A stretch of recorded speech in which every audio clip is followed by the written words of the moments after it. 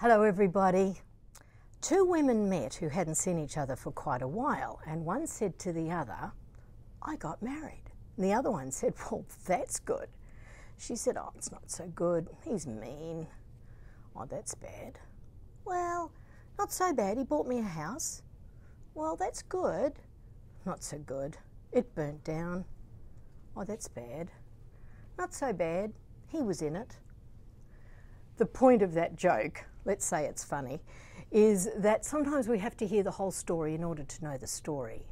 And nothing could be more true than when we take today's lesson and place it within the context of the 6 chapters of the book of Ephesians.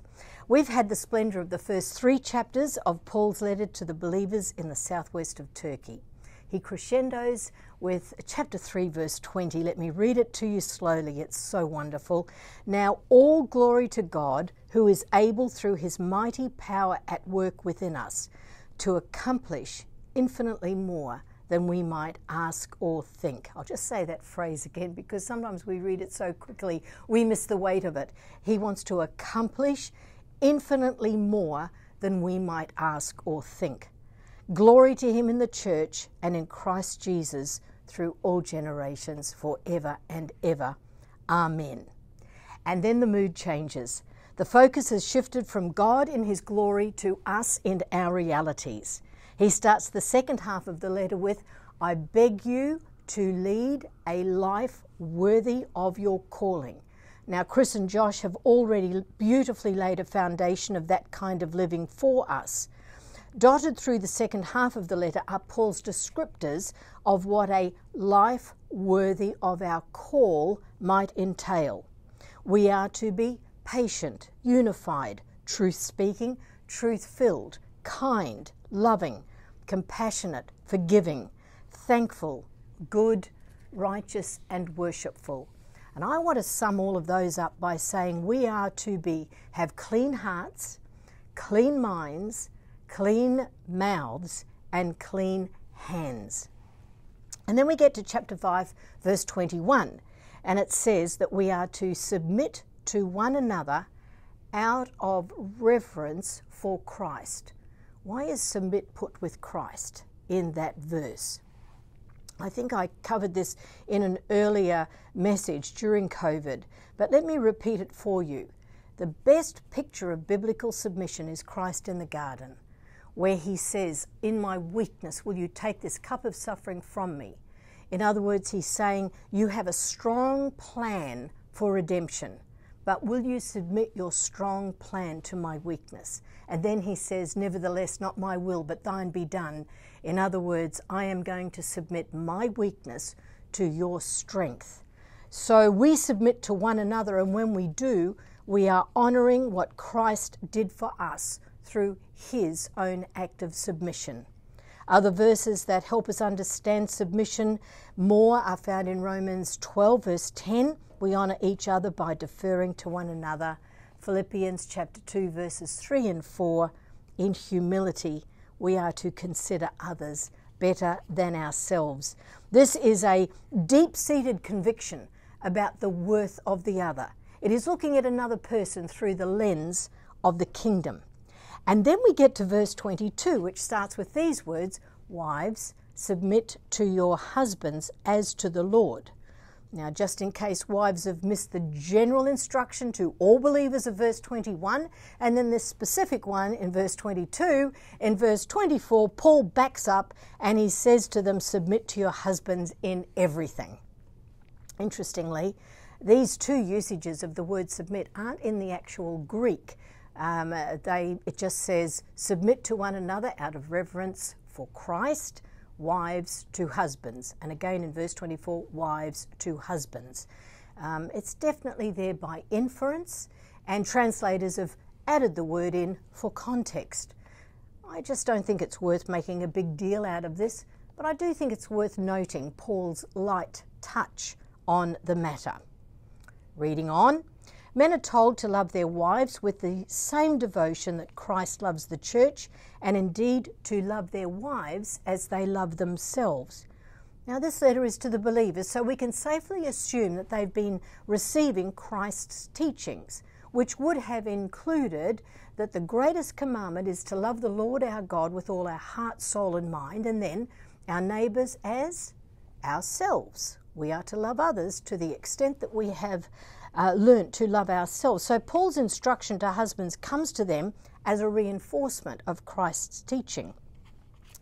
Verses 22 to 33 of chapter 5, they're intriguing, they're challenging, and they have been for a long time crawling with invitations for ridicule or rebellion by women, for misuse and even abuse by men. I just want to sum them up in this way. To prepare for this message, I've read the 6 chapters in one hit several times, because if I'm going to preach on a few verses, I want to set them into the whole story. If you want to get the story, you need to know the story. And as I'm reading through and I get to these verses 22 to 33, it feels to me that we're not to make it more complicated than this, that Paul is saying to women, could you get over yourselves? And to men, could you deal with your issues? I think if we keep it that light, it prevents us from going down some rabbit holes. Having said that, what are we to make of these verses? The worship centre of Ephesus was the temple of Diana. The spirit over this area was the worship of the female form.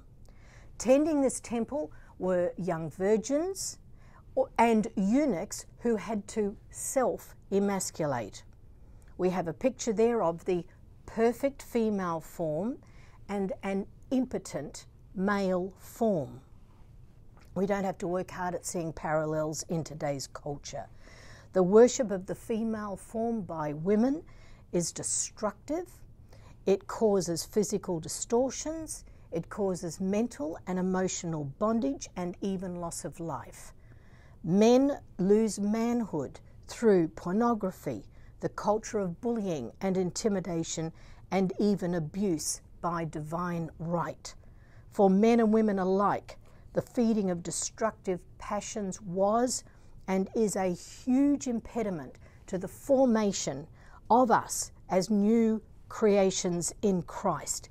It's the old battle of self versus the new creation. Gender distortions were clearly over the air in southwest Turkey, and they are over the air today. I want to simply say to you, it's my conviction now that those 12 verses needed to be written. Then to the children, Paul says, honour your parents. To the little Jewish kids, this would not have been new news, but it would have been to the little Greek kids. And then to fathers figuring out what this new creation might mean for them, he says, don't take your frustrations out on your kids. To slaves and masters, he says, yes, you are slaves and masters in the socioeconomics of the land, but when it comes to the kingdom, here's the standard. We submit to one another out of reverence for Christ. We defer to one another. We consider the other better than ourselves. From chapter 4, verse 17 to chapter 6, verse 9, Paul is helping a distorted culture live redeemed lives, have redeemed homes, and enjoy redeemed fellowship. We are to be people of clean hearts, clean minds, clean mouths, clean hands. Men submit to men and women. Women submit to men and women. And if married, wives are to submit to husbands instead of worshipping their own form. And husbands, as well as submitting to wives because they're new creation men, are to have appropriate levels of self-love in order to fully love their wives as Christ loves. As one linguist said, the hearers of Paul's letter would not have had the problem with his language that we have today, and I do think that is the sweetest sentence. So, why is there such a to-do over these few verses and the similar verses that Paul wrote to the believers in Colossae? If you go onto Google Maps, you can learn that Colossae is, it's 3 hours drive in a car east from Ephesus, which is why I'm talking about the spirit over southwest Turkey. He wrote a similar series of instructions to those believers. Some of the answer to that question is found by the inclusion of the word head. Paul included the word head. The Greek word that has been translated head is kephale. It is used 75 times in the New Testament, and over 60 of those times it really just refers to the thing on top of our shoulders. I want to look at 3 ways this word has been applied or interpreted, but first let me just say a few other things. In many of the Christian homes of the 50s and 60s, a plaque would be over the doorway, and it went like this: Christ is the head of this home, the unseen guest at every meal, and the silent listener to every conversation. I actually went into Google Images, and can you believe it's still around everywhere, including that lovely little retro plaque that certainly is in my memory. The 60s were a sociological tsunami in many Western nations, and it included a deeply needed first wave of feminism. The response of the church should have been a spirit-led examination of the way that the modern church was largely reflecting the curse of the fall rather than the work of the cross in its behaviour towards women. In fact, if the modern church had led the way, the world would be a better place today, a very different place.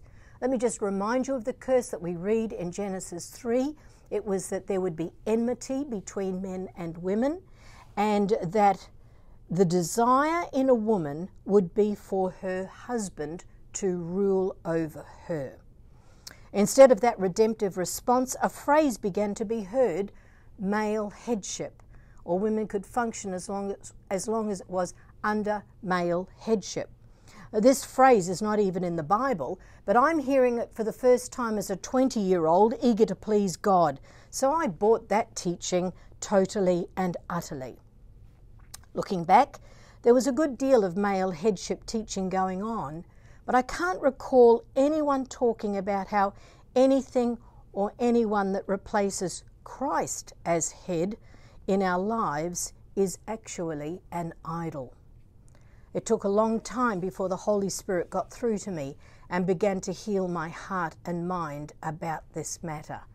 Male headship teaching is simply incredibly dangerous. It thumbs its nose at Christ's death and resurrection, which broke the curse of sin and death. So let's get back to Paul's use of this word kephale. There are 3 ways that I have heard it applied.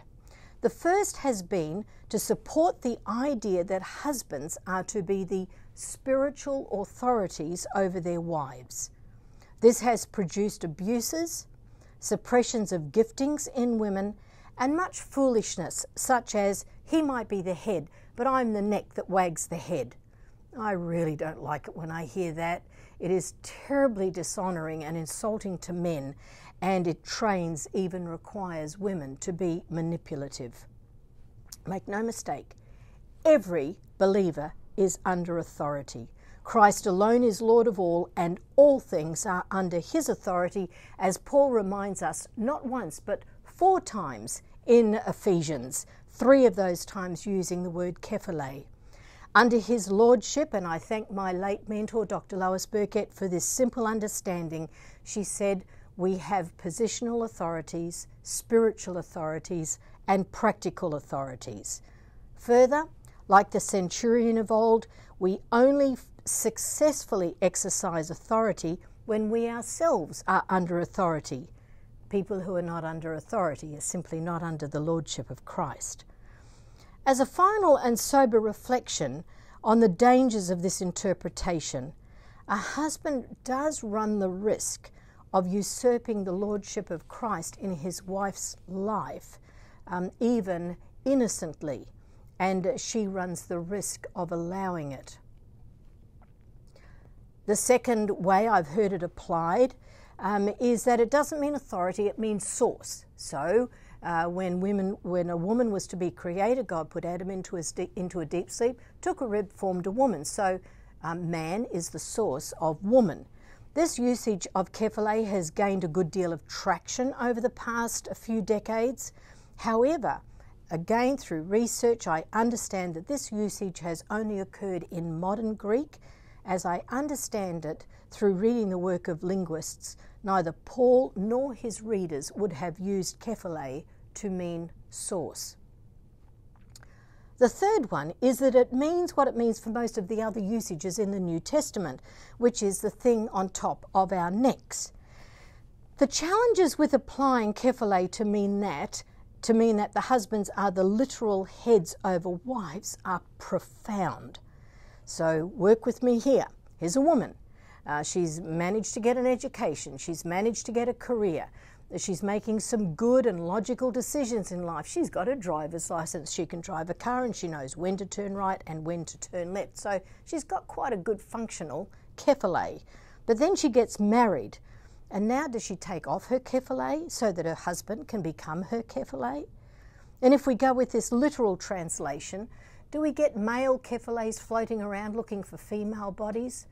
I tried to put a sentence together on that and it just went weird very quickly. Also, if we take head literally, we probably need to be consistent, and Josh did a great job of helping us see this last Sunday.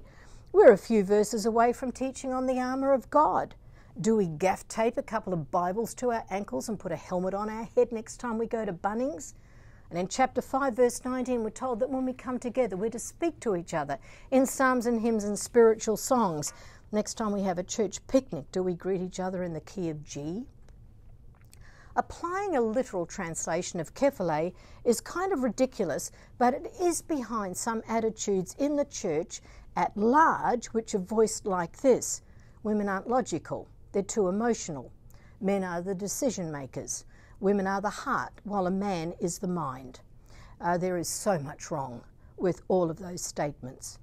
So what are we to do with this whole deal of spiritual songs and swords and shields and helmets and heads and bodies? The answer is that they are word pictures, and if we know the whole story, we will get the story.